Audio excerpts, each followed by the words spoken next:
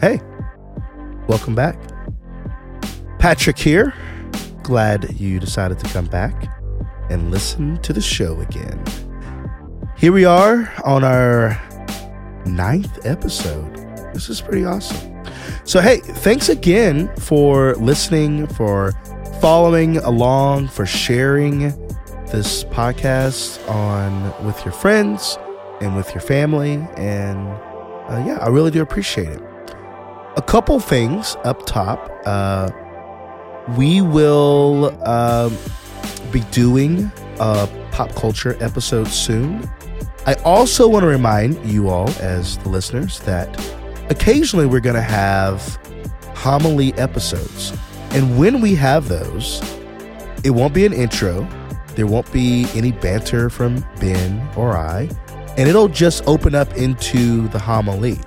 And so sometimes we will have those. And so when we have those, when we drop those in the mix, just know they're usually our shorter episodes. They'll be, less than 15 minutes. And so you'll clearly know when you're downloading the podcast that it will be a homily episode. And you'll see it in the show notes too. But I just wanted to give you a heads up about that. Also, if you haven't already, go to iTunes, rate the podcast 5 stars, please, and leave a comment telling folks why they should check out our show. It would be amazing for you to do that. I would love it. We have so many folks who've already rated the podcast and left some comments, but we need more of you to do it. Because the more of you to do it, the higher we move up in the rankings, and we'll get noticed and we'll get featured on different platforms. So please, please, please help us do that. Also, if you have Facebook or Twitter or Instagram, share that you're listening. Encourage your friends to listen. We're trying to grow this thing, and we're going to tell you about some other exciting things in the near future about how you can be more involved with the Patrick Podcast. Okay, so today we have my good friend, Robbie Valderrama. He is doing a great quote episode. Robbie has his own podcast, Praise Hands. You should check it out. I'm actually going to be on his podcast soon in the fall. But check that out anyway. It's got some wonderful content. But Robbie shares some of his favorite quotes. We talk about his favorite musical influences. We have a really fun time. I think you're going to love it. Again, we will try to put some of the quotes in the show notes, or all of them. I don't know yet. We'll see. But check that out. Follow along on Instagram if you haven't already at the Patrick Podcast. And that's about it. Let's check in with Ben. Ben, what's happening over there? Hey, not much. I had a fact about cheese. Oh boy. I'm gonna save that for the next episode. So listeners, be excited and ready. Ready for cheese facts. Yeah. So instead, when I realized that this was going to be episode number 9, I thought I'd bring up this interesting conspiracy theory that I'm sure a lot of people have heard about, but in case there are some people who don't know about it, I love because it isn't an old conspiracy theory, so there's probably lots of people who haven't heard it. Okay. So the whole theory about Paul McCartney being dead and being replaced. Oh yeah, that is truth. Right. So that all stems in this theory about the song Revolution Number 9, which starts with a creepy British voice saying number 9, and it's like this really weird way. I don't think I'm saying the right way, but he says it in a very unique way. Okay. It's like very particular. Right. And if you reverse it, surprise, everyone's playing everything backwards, trying to find meaning, right? If you play it backwards, it kind of sounds like Turn Me On, Dead Man. Ah. Which started this theory, I guess. That Paul is dead. That's all people needed to think that Paul is dead. So, yeah, number 9. Episode number 9. There we go. Enjoy the show.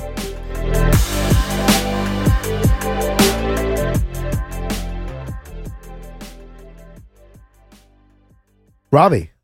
Patrick. What's up? Nothing much, man. We're here. This is great. We are here. Yeah. on We've the talked show. about this for a little while. We have. So let's do this before we.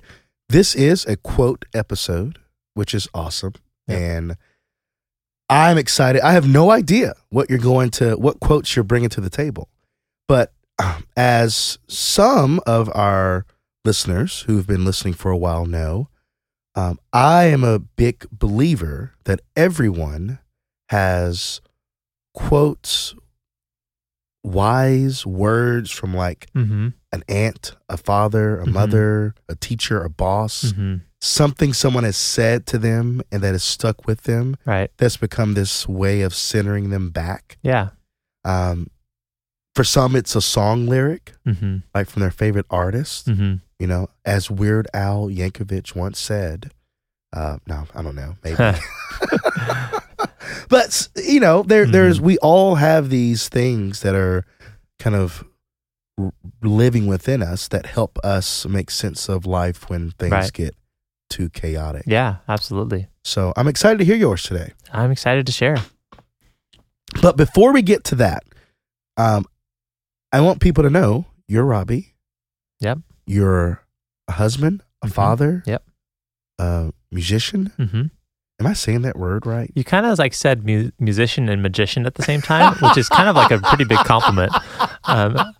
There is magic in the notes. Yeah. I'll take that. And you're a podcaster. Yeah, absolutely. So I just kind of like gave the bullet points, but briefly, so we can get to the quotes, unpack some of that. Yeah, so I am a father and a husband. I've got 2 beautiful little girls running around, you know, just charming me like crazy. And I've got a beautiful wife, and we get to do music together, ministry together, and just get to serve the Lord together. So it's great. And my background, I'm from San Jose, California originally. Let's go. I'm from a biracial family. So as I like to say, you know, my dad's Filipino, my mom's white. So I grew up with lumpia and I grew up with leprechauns. And I grew up with karaoke and I grew up with Carrie Underwood. So I got a little bit of everything. That's amazing. You know, that's kind of, that background has shaped the lens of how I see the world. Yeah. And, you know, identifying as a Christian from a very early age and have had different experiences with God that have made that my own. Right. And moving out to Nashville in 2015, the Lord spoke super specifically to both my wife and I. We had already been married for 5 years at the time and said, you guys are moving. So we moved, and my life and kind of this, the call that God's given me had taken primarily 3 forms, and that was in music, in local church ministry, and in finance. And so pretty broad, but all of those 3 areas, I kind of did the math and I was like, I think I've probably done my 10,000 hours in each of those 3 areas. and so that's kind of, those are the lanes that I run in. And coming out to Nashville, that gave me the opportunity to kind of take a little bit of a breather, scale back on a few things, and get to really think a little more critically about, you know, man, as a church, how are we doing things? Why are we doing things the way that they're doing? What we're doing them, and moving from California to Nashville. You know, I came from one of the least churched areas to one of the most churched, but it was also from one of the least racially segregated to one of the most racially segregated. And I'm like, wait, how come there's that correlation there? Shouldn't that not be? And so that got me doing a lot of research, a lot of studying about, you know, what does Christianity really say about these things? Right. You know, how have we gotten where we are? And as I've wrestled through those, you know, I've really come to believe that the American church has filtered the gospel through the lens of American consumerism. Oh, absolutely. And so to really talk about these issues. Say it again for people in the back, in case I didn't hear that. In the back, y'all. The church in America has filtered the gospel through the lens of American consumerism. So that's part materialism, part individualism. Yep. And really it's something that we have, I don't think, consciously done. It's just been, we've assumed that it's kind of, there's these different narratives that we can live life by, right? And I believe that the battle really to control what we believe is to fight for the highest narrative. And so if our first narrative is that everything is all about me being happy and successful, then the gospel is secondary to that. Yeah. And everything that the gospel teaches is filtered through that lens, and we're not actually going to fully understand because it's outside of our ability to ascertain, as it doesn't fit within that paradigm of the American dream, so to speak. Yeah. That's good. So, okay, now tell us about your podcast. Your podcast so is all those connected to that is your podcast. It's called the Praise Hands Podcast. I have a nonprofit called Praise Hands. You can learn about it at praisehands.com. And the nonprofit is all about creative cross-cultural Christianity, which I really see as the antidote to this kind of self-serving, segregated manifestation of Christianity that's developed. And so we've got a podcast, we have a collective called the Praise Hands Collective. That's a bilingual, multicultural, multi-church expression of worship that's based in Nashville, and we lead in Spanish and English, and do multicultural arrangements of songs, and it's a lot of fun. So that's kind of, and I still have my church ministry things and my finance things that I'm also involved with. So it's a lot, but it's a lot of fun. Which is wild, because it's rare you find someone who is in this creative space of music, creating songs and just doing the creative thing, or even doing the ministry thing, and also have a passion and love for finance and money and numbers like that. Right. Because usually, like, traditionally speaking, the artist, the creator, it's like money. Yeah. Right. It'll work itself out. Yeah. You know? Yeah. But it's kind of neat to see more and more people find themselves a blend of this left and right brain kind of living. So that's pretty awesome. Thanks, man. Yeah. So congrats. Thank you very much. Yeah, it's this unique blend, and part of what we talk about on the podcast is even like how music and economics are even connected within like the church and race conversation, which is like something that like I don't know of anybody else that's really talking about that. And I didn't actually like intend to become like a finance person. That was not like in my like, when you're in fourth grade, like I want to be a finance person. Yeah, that's never really. Yeah, that kid's the weirdo. Yeah, that kid's the weirdo that like. Sorry if your kid is that. Their mom like keeps trying to invite them to things to make friends. Like, but the only reason I got a finance degree because I figured it'd be good to know about money, and I figured it'd look good to a future father-in-law. Yeah. So that's the only reason I did it. And then God just kind of like, just kind of tricked me into it, and we'll see what happens. Cool. Okay, let's get to some quotes. First quote, what you got? So I'll start with one that has been very formative from me. I think, growing up in a Christian household, you kind of have like these different like Christian quotes and scriptures that are all around the house. Oh. And that are on like burlap sacks. Yeah, and like have like old pieces of wood. Yeah, and have like flowers and cows and like Norman Rockwell type like little girls in pink dresses that are like, and things like that. And in one of those ornate displays, I'm sure, was this quote that I'm on the Enneagram, which was bound to come up at some point in this conversation. Oh. I'm a 3, and I think that this quote, is very 3, and I think that might be the reason why I've resonated with it so much. And here's the quote. Okay. It's attributed to Hans Urs von Balthasar, and the quote is, "What you are is God's gift to you. What you become is your gift to God." Okay, let's say that one more time. What you are is God's gift to you. What you become is your gift to God. Okay, why do you love it? Well, I think the reason why I love that quote is I think I don't know the reason why I love it. I don't know the reason why I love it. I think the reason why I love it is because well, you think it's true. I think it's true. Yeah, I resonate with it. You resonate with it because there's truth in it. But you said that it has some type of 3 leaning to it. So explain yourself, because I think when being wired that way, in a way that achievement and performance naturally reinforces your identity, being able to have kind of that framework for feeling, like there's something that I can do to express my gratitude to God for who He's made me to be. Right. And obviously that could lead more towards like kind of a performance mentality, and that's something that I've had to keep in check and really choose caring more about what God says about me than what man says about me, right, and things like that. But I think the reason why this has resonated with me is I'm still trying to figure it out. Yeah, that's okay. But I think if I had to kind of take a stab at it, I think it's if you look at kind of being born in California, like it's kind of like correlated to that Spider-Man quote with great power comes great responsibility. It's kind of the same sort of deal where growing up with a lot of privilege and a lot of really blessings, like it's like, man, I feel like I have to steward this, and I feel like I can just say, okay, this is great and have this comfortable life. Right. But because I feel like I've been blessed with so much, it's kind of the whole Abraham thing. You've been blessed to be a blessing.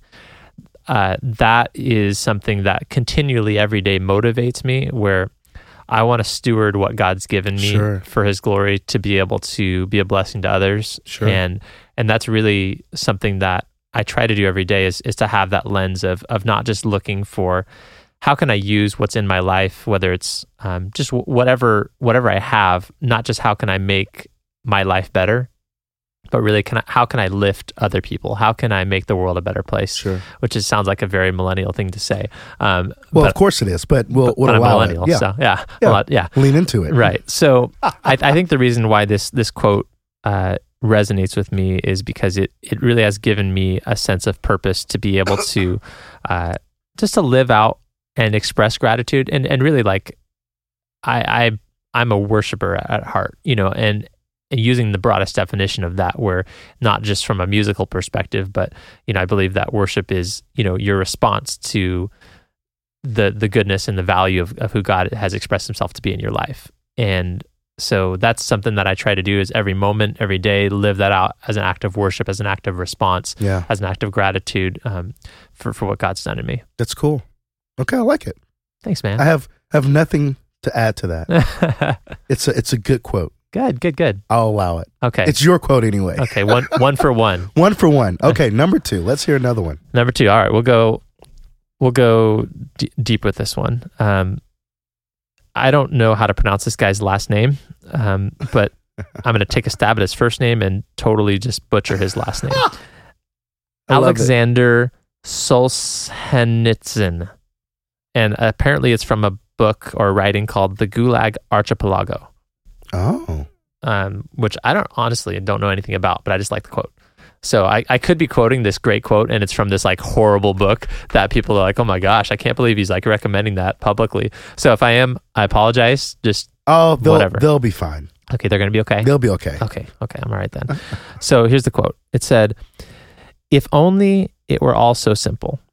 If only there were evil people somewhere insidiously committing evil deeds, and it were necessary only to separate them from the rest of us and destroy them. But the line dividing good and evil cuts through the heart of every human being. And who is willing to destroy a piece of his own heart?" That's a good quote. I don't know if I can even add to that. It's just boom, So these mics are on stands, but if they could drop, they would be falling right now. It's obvious you're a dad. That's good. There you go. That was my joke for the day. Yeah, that was your joke. That was my one free dad joke pass. I just used it. Now I got to be real careful the rest of the episode. Exactly. So that's a, and here's the thing about that quote is that there have been many folks who have said similar things about humans, about this good versus evil in a lot of different ways. But that one kind of really just latched on to you.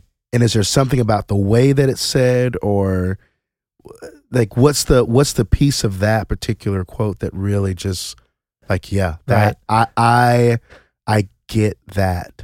Yeah. So I'll get a little bit nerdy. In it's either sociology or psychology or something. There's this term called fundamental attribution error, and the error, it's basically a bias that we have as humans. And our bias is to assume the best about people that are most like us, including ourselves, and assume the worst about people the less they are like us. And it's a really big problem. And obviously the echo chamber polarized society that we live in has really shown that. Right. And one of the common assumptions that people have is just that, oh my gosh, those people on the other side, oh my gosh, like, please, they are the reason we are here in this mess today. And how could you ever think that way? Right. Right? You look at them, how could they? I know. How do they get there? Yeah. And it's really, I think it's kind of a cop-out in certain ways, because it's easier to believe that than it is to understand the complexities of the issues. Right. But the simpler you think the situation is, probably the more wrong you're getting it with a lot of issues. And when you look politically, when you look a lot of different issues, we kind of hang our hats in a certain segment of society, and the problem is it becomes very easy to dehumanize people that aren't like us. Yeah. And when we can dehumanize people, then we can treat them like things, and so what I appreciate about this quote is it doesn't give us the option to really say it's like us and them, like, oh man, those bad people over there, because we have to acknowledge that same disease of sin, we were born with it as well. And we all are in just as much need of a savior. And I think it cuts against kind of the self-righteousness that is easy for us to get infected with when we're kind of feeling, on our high horse about something. And I think it can keep us humble and constantly remind us of our need for forgiveness, our need for grace, and our need for ultimately what Jesus did on the cross. Yeah. Yeah, and we all have this light and shadow side. Mm-hmm. It's true. Mm-hmm. And I think you're correct in saying that, like, we fit this in this quote kind of points to that, is that we forget that. Mm-hmm. And I wouldn't want to toss out half of myself. Mm-hmm. It's unfortunate that I've done some of those things that have been outside of love and peace mm-hmm. and compassion mm-hmm. and mercy. Yeah. But like, that is me. Like mm-hmm. that all of that makes me. Mm-hmm. And for whatever reason, you're right. Like, we want to hang our hat on either side of this topic or this way, or it goes back to the garden. That's right. what Adam did when he sinned. Okay. He blamed instantly. Yeah. He's like, I didn't want that to fall on me. I want someone else to absorb that for me. And ultimately what Christ did on the cross is he absorbed that all for us. All the blame in the world, all the judgment in the world, he absorbed that on himself. And so if we are, it's kind of like on the cross, our pointing fingers found the perfect mark, because he was able to live a sinless life and able to take that judgment, all the judgment in the world, upon himself and bear that weight on the cross. And to kind of like, take even this concept a step further, like, yes, we all have that sin inside us, but what I believe is through the cross, that enabled the gift of the indwelling of the Holy Spirit, so that way we don't have to be stuck in that. We don't have to be stuck with that. We have like the light side and the dark side, but we have become a new creation, and through His Spirit in us, we, like, that flesh, yeah, it's still there, but we now have a choice to be able to choose walking by His Spirit, and that ultimately leads to life and not to death. So that's what encourages me about the cross, and even though this quote, I think, resonates with me so much, I think it points me to the grace of God and points me to the empowerment of His Spirit that enables us to even transcend that, and to walk in the fullness of what God's called us to. Cool. I dig it. Yeah. All right. Let's hear another one. Numero tres. Yeah, let's see what else you got. All right. So we will go with this one. Okay. And this touches on some of the topics that I talk about in the podcast, and it's by a guy named George Weber, who I'm 99% sure this is the same guy that I'm thinking of. And if it's not, then this is just some other random guy. But I'm pretty sure George Weber was one of the first multiracial church planters in the United States. And historically, there was racial integration in churches. And then in the, I think, late 1700s, two guys in Philadelphia were African American males were pulled off of their knees praying and said, "Hey, you can't be doing that because you're black, and we're not willing to have you." And that was the founding of the first African American denominations in the United States. So, but after that point, some people said, "Hey, that's not right. We need to be one church." And one of those guys, I believe this is the guy, George Weber, had a church plant in a church in New York City. And one of the concepts that he said was that everybody should be about 75% comfortable in church. And if we're too comfortable, then that leads to things. But all that to tee up this quote. And this quote says, "When churches are divided along racial lines, the power of the gospel to overcome our human differences is denied. But when a congregation," and I'm paraphrasing and putting some things in brackets just for clarity, "but when a congregation does, by its life together, truly overcome this disunity, it is an incredible witness to the miracle of the gospel." I'm going to read that one again. Yeah, read it again. Okay. "When churches are divided along racial lines, the power of the gospel to overcome our human differences is denied. But when a congregation does, by its life together, truly overcome this disunity, it is an incredible witness to the miracle of the gospel."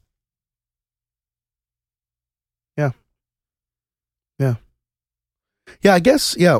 Tell me more about that for you. Yeah. So I may have some thoughts. yeah, okay. Well, I'm excited to hear them. So I'll share a story that happened in the last few years here. And there's a pastor down in the San Diego area named Miles McPherson, and he has a church that's very multi-ethnic, multiracial. I don't know how many different ethnicities, nationalities are represented, but there was an incident between a person of color and law enforcement that happened, and there was all sorts of different viewpoints, even with his own church. Like the media saying this, the mayor saying this. It's just like blowing up, and like the city was like, "Hey, we're kind of actually coming to you because you guys do this all the time. You're like together, like as a church, multiracial. Like, kind of what do we do in a way?" And so they kind of called like this staff meeting and said, "All right," I think they got like 30 something people in there, people from all different, walks of life, people from all different cultural backgrounds. And he said, "Guys, like the city's kind of coming to us to ask, how do we move forward as a city when there's like people are really, really upset about this?" And they were able to not put aside, their backgrounds, but they were able to come and say, here's where we're at. We can agree to disagree on certain things, but we can still stand in unity just despite those. And that they were actually able to lead their city through that. And there were some people that were heckling this pastor, and one of those guys, he shares a story about that guy came to him afterwards and said, "Man, he actually apologized to him for heckling him. He said, I didn't realize, what outstanding leadership you're already providing on this issue, and how you guys are actually leading the way on this and doing things that like law enforcement isn't capable of doing, the media is not capable of doing, but through the church, by being racially integrated, they were able to actually lead the rest of society and heal some of the division that we see today." So I say that as an example. And the flip side, if a church is racially segregated and there aren't meaningful relationships that people nurture, when a situation comes up and you don't have a friend that like looks like that person, or you can't think, "Oh man, how would my friend such and such, insert that name, feel about this?" And you can't text your friend and say, "Hey man, did you hear about what happened? Like, what's going on? How do you feel about this?" And that doesn't just apply in a sense of a white person texting a black person, but it could be also the reverse. Like, "Hey, how is this hitting you? Talk to me this through your lens." And I believe that as a church, we're not merely called to follow cultural trends or to follow the narratives that have been set by other people, but we really have a transcendent narrative of unity, of reconciliation. That's the ministry that we're given as a church. And in the current, and I'll go a little bit deeper on this, and then I'll turn it over to you. In the biblical model of church, there's one church per city. There's the church at Ephesus. There's the church at Antioch. There's all these things. In the Galatians, it was to the churches at Galatia, because Galatia was a region. So the biblical model of church unity, or even church division, if you want to look at our church, groupings, is not denominational. It's actually location based. And as we currently do church, it's more denominationally, and obviously there are reasons why that has become the way that it is. But my point that I'm coming back around to is, as a city church, because we are not unified at a city level, if there's not multiracial or multicultural expressions within our congregations, that means it's not happening at all in our city. And so if there were citywide unity, right, we could have segregated churches in theory, and if they have relationship and they're walking in relationship with people, they can say, hey, what do you think about this? But as of right now, we don't have those relationships, those citywide relationships. So when we have segregation inside our congregation, we have segregation, period. And we don't have, as the church, we're not connected in the way that we need to be to really address society's deepest issues. Yeah. Yeah, there's a lot. There's a lot with that quote. There's a lot with what you said. So part of me thinks, okay, the benefit that a church in a city like New York has over, let's say we're here currently recording in Nashville, Tennessee. The church, say a church is in Brentwood. The neighborhoods of Brentwood are not diverse. Right. Let's go North Nashville. The neighborhoods in North Nashville are not diverse already as they are, right? There are sprinkles of diversity in both of these particular areas of town, right? And so it's not, for me, it's not a crazy thing if I walk into a church in Brentwood that's predominantly white, and the church looks like a predominantly white It's church. reflective of its city. It's reflective of the area that it's in. Right. And so I think sometimes I feel like we're getting, what is it? The cart before the horse? Yeah. Like some of us, many of us need to change where we live. Sure. Instead of like, I go to this place that's located in this area, right? So you see that, right? You'll see the suburban affluent people go to church in the city and say, well, look, I'm putting myself in the city. But what do you do at the end of every church service? You go back to your nice... We're not really incarnate in those areas. Right.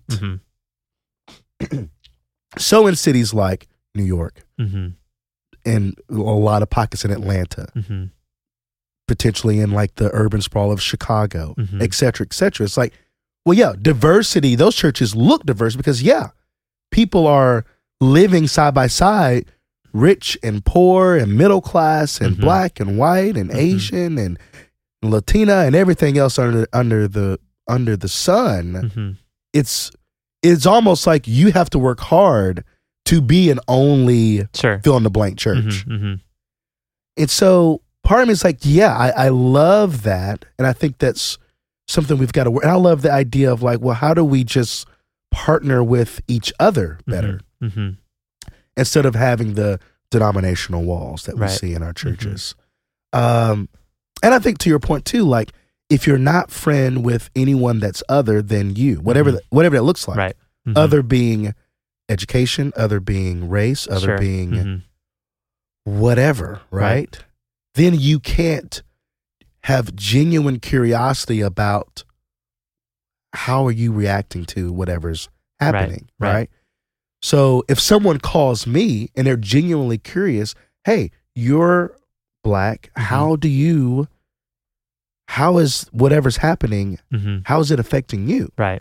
There's no one is rarely off-put by genuine curiosity. Right. Like I'm honest, I'm just curious. Right. Because we've all been asked questions as people of color. It's like, you're fishing you're trying to start something, you're trying to get a debate happening, versus like, I'm just curious about your opinion about it. And I think that the delineation from say your perspective as somebody that's coming in to ask you those questions, the delineation is, do they already have the narrative decided in their mind, or are they willing to wrestle with that? Because if the narrative's already decided, then you're probably going to feel used at that point. Yeah, but if they're open to reconsidering their narrative, that's to the point where you can actually have a meaningful, productive conversation that's honoring to everyone involved. Yeah. So then the goal then of all of us is to remain open, right? To remain curious, yeah, and to also be engaged in what's happening in culture and in society. Which, if we're honest, a lot of people of faith tend to put their heads in the sand, right? Unless it's talking about a couple issues. Mm-hmm. Right. Oh, they're talking about abortion. I've got some things to say about that. Right.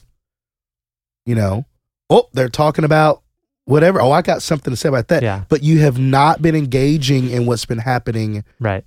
in the culture. Yeah. And so then when someone says to you, what do you think about this? Well, I haven't really thought about that.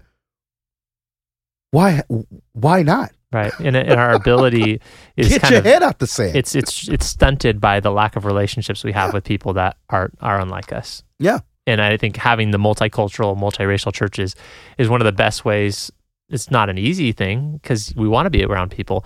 The easiest way to grow a church is to grow it with people that are very similar to each other. That's the way you're going to get your numbers up quickest. You know, but if you really want to see people grow and in an area that they're pushed to get uncomfortable, like multicultural churches is a great way to do that. Yeah. It's true. You're not lying. Patrick agrees. That means it's true. That is true. Okay, you got another one for me? That was good. Thank you. That was a good one. Thank you. All right. I was fine with it. All right.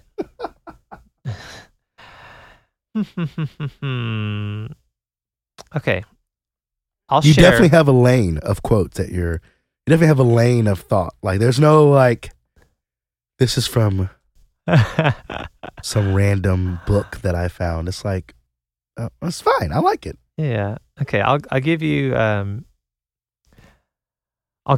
something that God spoke to me at a church service once. Ooh.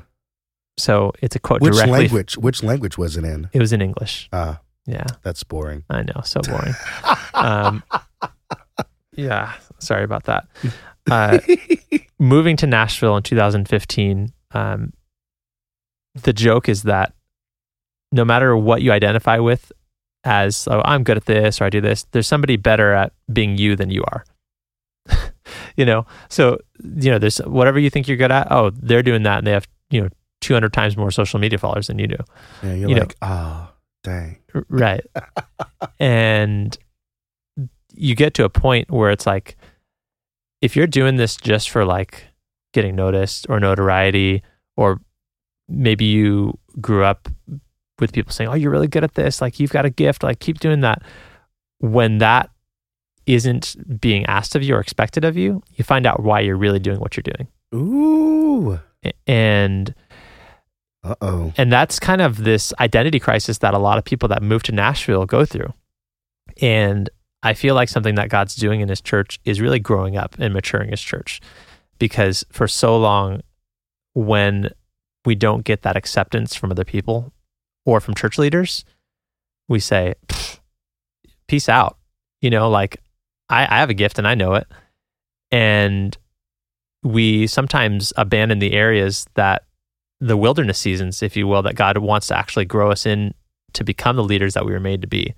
And coming out to Nashville, it was like, you kind of think you have your lane, you have your thing. And then it's like, after a while, you're like, God, the only reason really for me to be doing this is because you've called me to do it.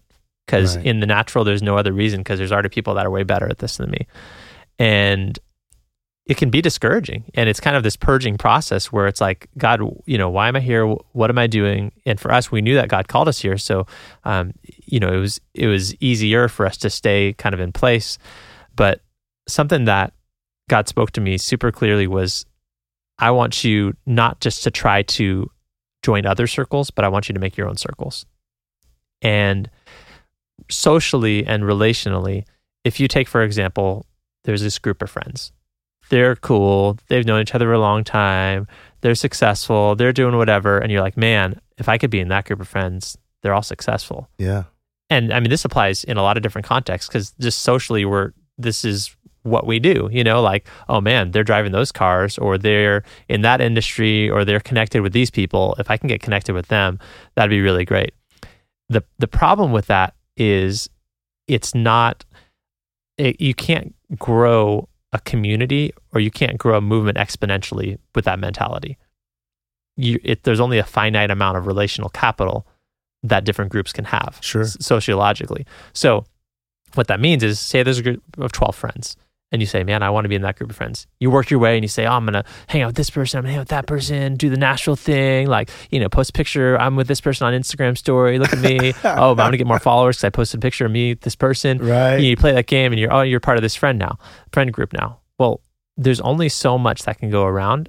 And probably what's going to happen is that relational capital at a certain level is zero sum, meaning that if you are now in that group, either someone else doesn't have a place in that, or everybody else feels a little less connected.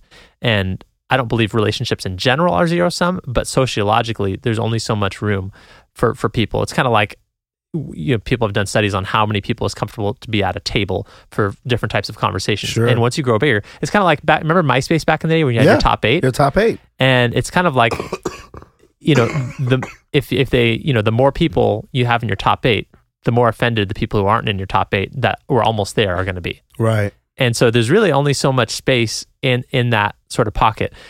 However, if you're not focused on just joining other people's circles and trying to get something from other people, but you're focused on giving and on creating space for other people, there's not a limit on that.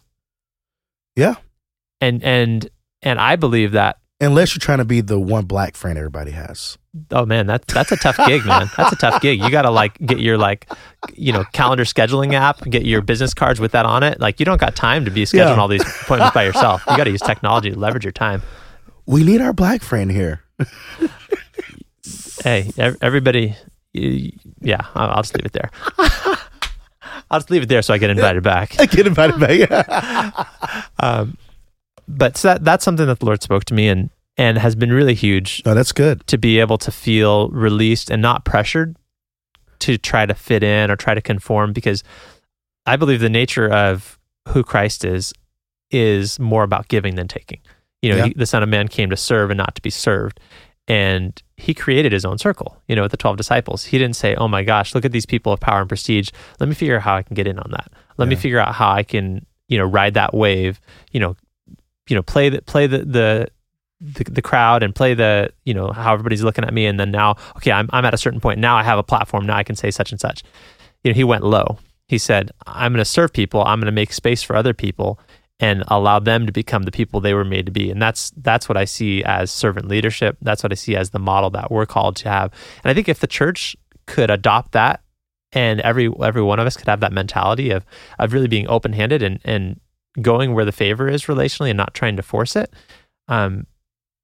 that's a much less self-centered way to live.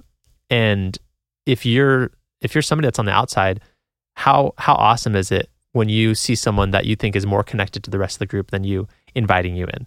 Right. That's the heart of the gospel, is being invited in. Well, and there's also the challenge for people, I think, and I've seen this happen many times, is that you find yourself on the outside. You find yourself the new person in the community, in the city. Right. Then you're in here for a little bit. It's 2015. Now it's 2019. Right. You've got community now. Yeah. And now you have friends, you've got groups, you're doing things, and you forget what it was like when you were here in 2015, years prior, where you were in the wilderness, the desert, the loneliness, and we're not constantly saying, oh, who is like me several years ago? Right. Naturally, we tend to just kind of like, oh, I got mine now, so I'm good. Right. Instead of continually to keep in the mind of like, oh, there are new people who are searching for a place to belong, a place to be accepted. Right. Because often and I think you're right, we're always seems to be like, I want to be friends with that. I want to be like that person. I'm always reaching for something, right? And we're never tuning around to see who's trying to like actually be friends with us, Right. be in community with us, Yeah. be connected to us. We're too busy trying to like tap the shoulder or grab the shirt or the jacket of the person who we think is more ahead in life or whatever, community, relationship than we are. When it's like, this person's like hitting you up all the time or trying to connect to you. And you're like, Yeah. I don't want to, Yeah. I don't know. Yeah. Right. And I think fundamentally it starts with, It's weird. I think it starts with who you believe about who you are, or who you believe you are. And what I mean by that is it's very easy to have this scarcity mentality of God's withholding something from me. It goes back to the garden, Satan lying and saying like, God didn't really say that, and saying like, basically God's withholding something from you.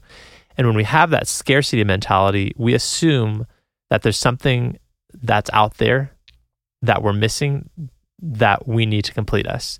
But I believe what the Bible teaches is that when we have God's Spirit in us, we have something to give. We don't. It's about the orientation, the way that we're oriented towards the world.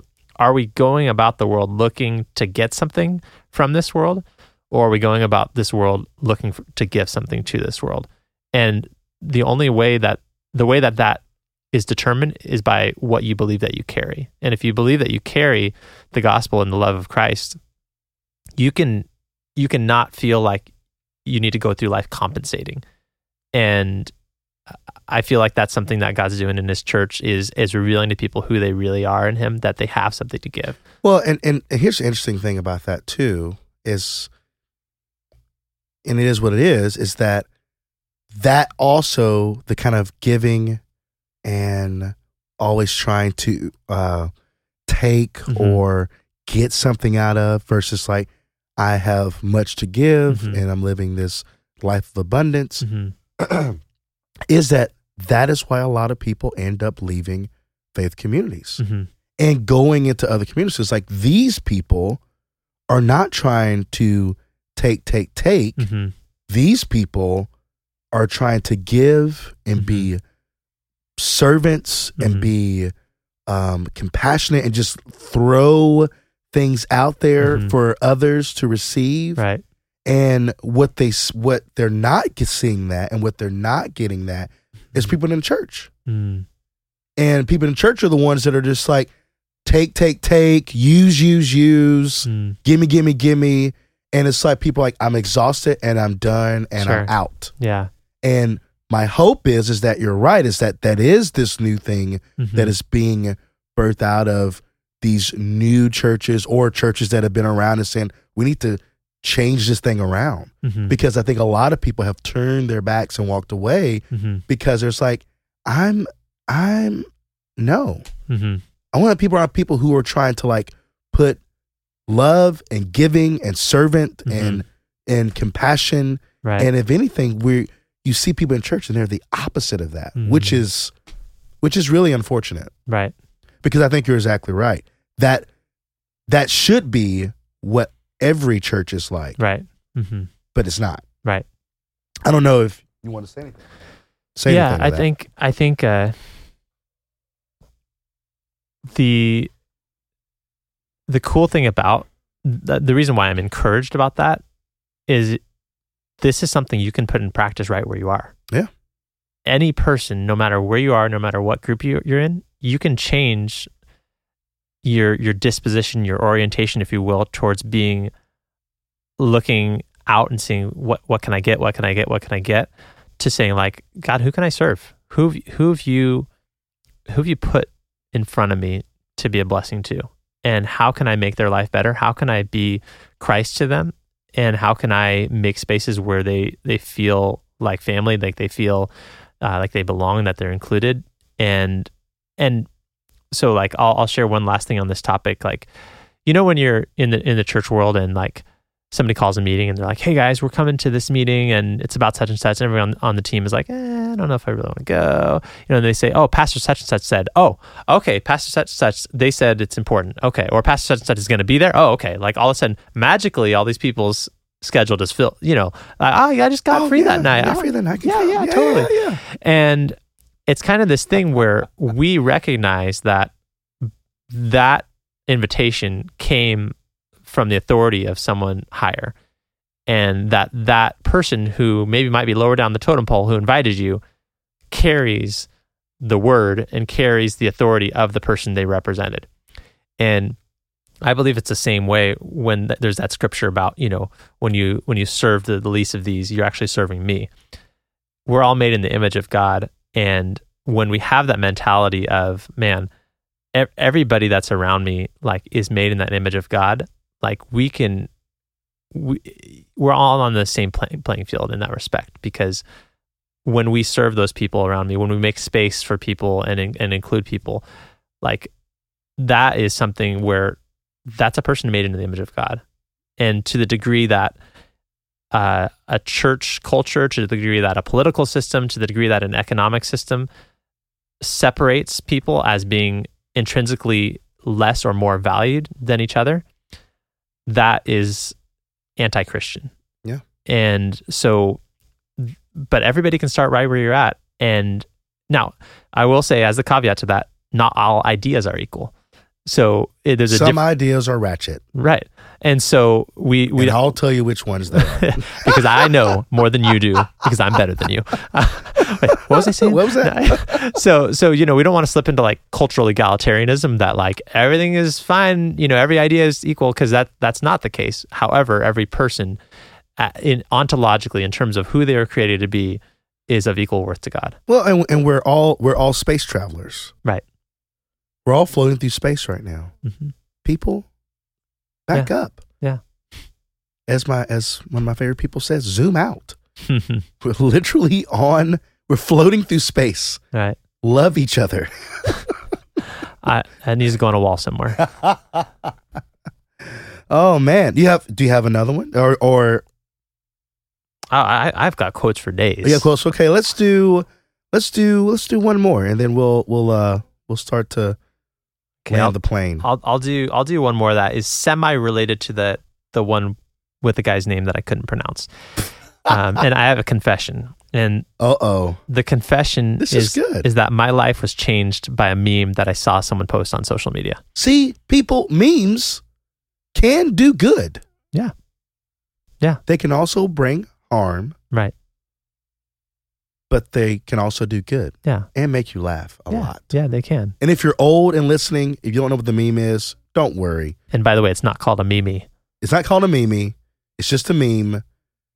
If you're a certain age and you don't know what a meme is, like if you're like 80, just Google meme. Just don't worry about it. Yeah. You won't be here for much longer. Just imagine like a Peanuts or like a Family Circus cartoon, but like totally different. I don't know. So the meme that I saw, I love that this is a meme. Yeah. Somehow we're gonna post this meme on the social media. So, and this is what it said. It said, "You are not part of society. You are society. You are not stuck in traffic. You are traffic." Yes. What's the picture? I think the picture was somebody like stuck in their car being like giving somebody the finger or something like that. Can't wait to post that. So you're right. Your jokes are either. I told you, I was very upfront about this. So yeah. So okay, do you remember when you saw that meme for the first time? Probably 2 years ago or something like that. Do you remember like what was like when you first saw it and you were like, oh shoot. It was kind of one of those aha moments where it was like, you kind of, it's what they call the butterfly effect, where, one butterfly flaps its wings on one side of the world and that changes this, that changes that. And I think Mark Twain has a quote, I'm pretty sure it's him, that he says, when you tug at one thing in nature, it's infinitely connected to the rest of nature, things like that.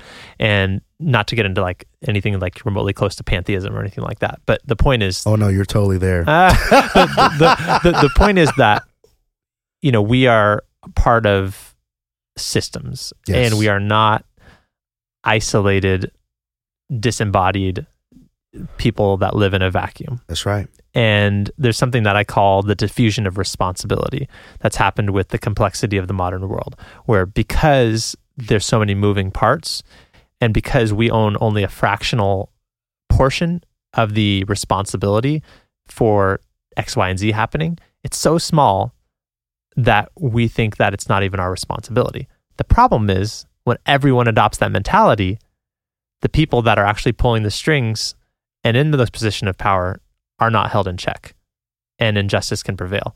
And so as an example for that, I'll nerd out here. This is where you'll see my finance side. I won't go too deep in the rabbit hole. I'm going to stop myself. I'll restrain myself, okay? Cut me a little slack. All right. In the early 1800s in England, the concept of owning a company was like this. I'm a shareholder in a company. What that means is I own whatever shipping company or whatever, I don't know, whatever company. I also bear the liability if that company goes under or if that company does something wrong. I'm responsible for it because I'm an owner in that company. That just seems like common sense. What happened as the 1800s went on is you had people that had a lot of money that said, man, I'd really love to leverage my time a little bit more. And what got created is a separate caste of investors called shareholders that eventually got something called limited liability, where they said, man, these people are leveraging themselves so much and investing in all these different companies. It's good for the economy because we get more capital to work with, but they can't possibly be held responsible for all these different investments that they're making because they don't have time to check in on the morals of all these companies. So what we have today in our stock market is this limited liability where you and I could own 1,000 stocks in a 401k or in an IRA, and those companies could be making money off human trafficking, off of abortion, off of, whatever. We would have no way of knowing.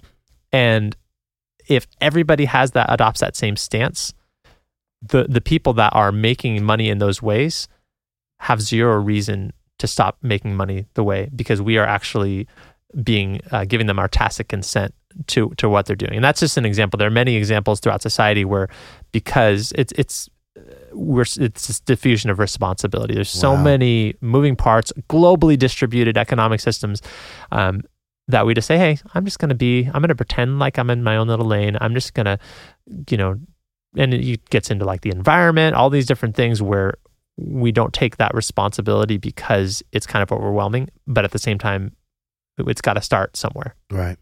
Well, I mean, I think that's a great reminder is that, like we are it. We are it's us. Yeah. So whether it's in church, whether it's in your neighborhood, whether it's in your whatever, like enough of yous can actually like turn a thing around. Yeah.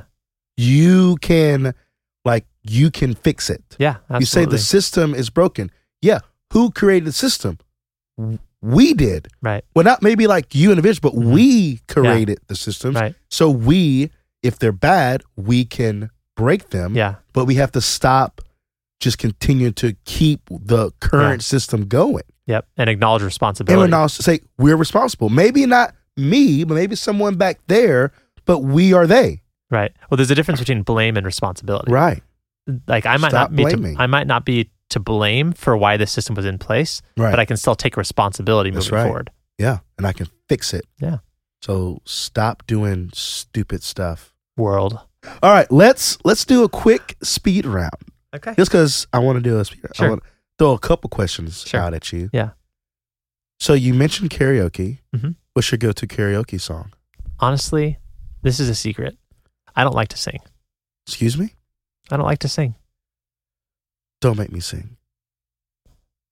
I'm serious. I don't like to sing. I don't enjoy it. You don't enjoy it? No. When you do karaoke, what song do you choose? I try to avoid it. If I gave you enough tequila, I don't know what your drink is. What's the song you're, all right, I'll do it. What's the song you pick? I might do something like, I don't even know. Maybe I'd probably do a John Mayer song. You're welcome. You're welcome for that. I know. Wait. Now you can see why I tried to avoid it. Wait. Patrick's like just fell off his chair. We might need to get the paramedics in here. What John Mayer song? Pattia's Wonderland? Like what's Rise of Wonderland? What? Why are you singing slurred? Because you've had a lot of tequila at this point. I am very moderate with my substances. You put all of them on the table. That's okay. You can only drink so much water. People have died from drinking too much water. So wait, so what John Mayer song is it going to be? You can't just say Why Georgia? I don't know. Maybe an old school one. Okay. Something off Room for Squares. So why Georgia? Okay. That was I'm sorry really that good. disappointed you so much. No, that's amazing. I feel that was a like great answer. I just flopped this whole podcast just because of that answer. Just okay, kidding. another one. What's one book or one or two books that everyone should read? You can't say the Bible. Okay. Culture Making, Andy Crouch. Essentialism, Greg McKeown. Tribal Leadership by a bunch of people. United by Faith. It's the book that I got the quote from George Weber about multicultural churches. How to Win Friends and Influence People is a pretty interesting one. That's more than one book. Okay, Patrick. I repent. Without thinking too much about it, what are 3 or 4 bands that have shaped your perspective, outlook, music? That's the most Patrick question of the interview. It is. Do I get like bonus points if I say Weezer? Absolutely. I don't want your bonus points. Keep your bonus points. Bands / artists. Yes. Honestly, John Mayer's up there for me. I would say, man. So I have a 2.5-year-old daughter and a 1-year-old daughter. Yeah. And it would be very embarrassing to look back at my recent plays on Spotify because most of them are involuntary. But I'm going to do that right now. And no, I'm not going to do that. I'm not going to. John Mayer. Who else? Okay, John Mayer. These are the bands that shaped you. Right. Jesus Culture was a big one. The We Cry Out album, that was big for me. I would say this shows how like kind of out of the loop I am. I grew up on like Tower of Power, Steely Dan. My dad's a jazz pianist. A lot of that sort of stuff has been really influential to me. I listen to a lot, as you do as well. And so that question is tough for me because I almost, like, it would be easier for me if you said, give me the top 3 bands in every genre that have influenced you. I'd probably like come up with a quicker response in that. Sure.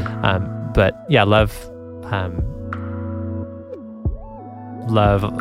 like kind of a mix. I was in a Celtic band for 7 years. Excuse me? I was in a Celtic band for 7 years. We wore costumes. Like if we were like in Virginia like a year ago, we probably would have gotten like attacked by people from Berkeley because of the outfits we were wearing. Wow. Well. Yeah. So yeah, Celtic music. I'm a little Israel Houghton is a big influence. Okay. Kind of the multicultural sort of worship stuff. It's good. Yeah. Okay. Rami, thank you. You're welcome, Patrick. This has been good. This has been great. Thanks for coming. My pleasure. All right, everybody. We'll see you next time. Peace.